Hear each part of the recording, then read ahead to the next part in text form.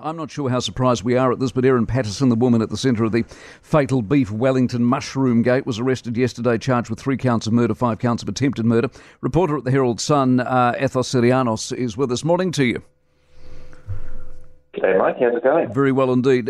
We've all had a sense, I guess, this wasn't just a lunch gone wrong, haven't we? We've been expecting something like this to unfold. We have and we haven't. Like, even though she was arrested yesterday, and I suppose it came no surprise that the timing was certainly a surprise. Like, it was just any other day for us here in Victoria, and then at about 8 o'clock we discovered that she was arrested, and the day went from there. We all badly rushed to get down to Lancaster, and then by about 8 p.m. that night she was charged. So it was a crazy day, and the timing was certainly a surprise. No one, I think, saw it coming yesterday. How does it unfold now? When does she enter court? How long's the court procedure? Does she plea? When do we hear that? All of those details. So she'll go to her first file hearing this morning at about 9 o'clock. So she was charged last night. She spent the night in custody in Morwell, which is about an hour from where she normally lives. So she spent the night there, and then she'll go to court this morning where they'll just bring out the charges and essentially plan ahead, but plan her journey through court.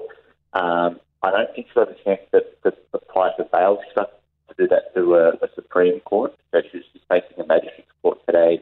But I'll just read through the charges and plan ahead. So how long sort of that takes, that whole court journey, they'll work out today, and if there's any issues. But I think we could strap ourselves in for a lengthy one. I imagine this will drag it for a while in court. Yeah. Has she got a lawyer, and have they said anything? Yeah, so her lawyer was at the police station with her yesterday in Wonthaggi.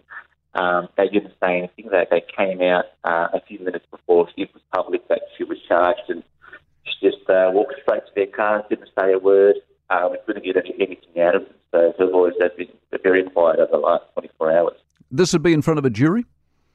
No, not the first one today. No, but eventually. Eventually, yes, you would think so, but today would just be in front of the magistrate. Fantastic. Well, stay in touch, Athos. Good luck with it all. Athos Sirianos, who works with the Herald Sun in Melbourne. This is in rural Victoria, of course. You've never seen a more bungled story in your life. I mean, just right from the I'm a mushroom gatherer, through to the my kids didn't eat the meal, through to the I dumped the dehydrator in the dump. I mean, geez, how they defend that, I don't know, but it's going to be fascinating to follow. For more from the Mike Hosking Breakfast, listen live to News Talk ZB from 6 a.m. weekdays or follow the podcast on iHeartRadio.